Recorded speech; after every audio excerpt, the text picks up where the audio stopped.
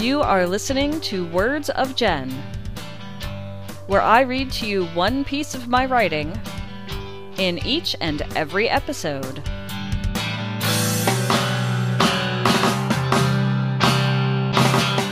This is Jen, and you are listening to Words of Jen, which is being recorded on November 6th, 2017 as part of Napod Pomo, and this is episode 6. The piece of writing I'm going to read to you in this episode was written in 2015, but is about a series of events that actually took place in the early 90s. And that's probably all of the context you need before I start reading, and I'll fill in some additional blanks at the end. This one is called How a Telemarketing Company Got Rid of Cheaters. One of the many jobs I had when I was in college was that of a telemarketer. I know, that's an awful thing to do, but I was young, and I needed the money. This was back in the early 1990s. We had black computer screens with a blinking orange or green cursor on a monitor that weighed as much as an old television. Eventually, the script would appear. This was like maybe 1 or 2 steps away from DOS. The phones we used were push-button, with a handset that connected to the phone with a curly cord. They were hooked to an automatic dialer. We would log into the computer, pick up the handset of the phone, and wait. Another computer automatically dialed someone's phone number for us. If they answered, we started reading our script. Most of the time, people hung up the phone shortly after realizing a telemarketer had called. When that happened, we were supposed to make a note of it on our computer and then push down the button that hung up the phone, while keeping the handset to our ears. The push told the dialer that we were ready for a new call to be sent to us. Some of the people who worked there figured out a way to cheat the system.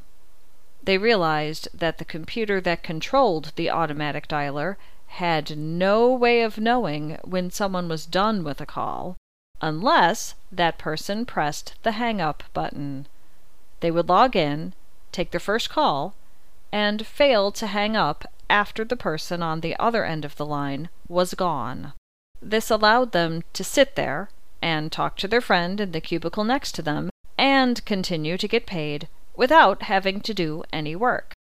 They were smart enough to keep the handset of the phone to their ear so that it would look like they were working. If a manager walked by, they stopped their conversation and mimicked the call script until the manager was out of earshot. Eventually, the managers caught on that something was not as it should be. Unfortunately, the computers at the time weren't able to catch the people who were pretending to work without actually doing any work at all. Some of the honest workers started telling on the cheaters, frustrated that those people were getting paid for doing nothing, while the honest people worked really hard for their money. I remember that to me, it seemed like nothing was being done about the cheaters. The managers never said anything about them, and those people kept showing up and scamming the employer. I knew that telemarketing companies were notoriously sketchy, but this seemed outrageous. One day, small flyers appeared on the walls of the break room, the bathroom doors, and even in some of the cubicles. The flyers said that there would be mandatory drug testing happening starting the upcoming weekend. The implication was that the company wasn't going to continue to employ those who didn't pass the drug test, but the flyers didn't specifically say that. That weekend came, and something unexpected happened.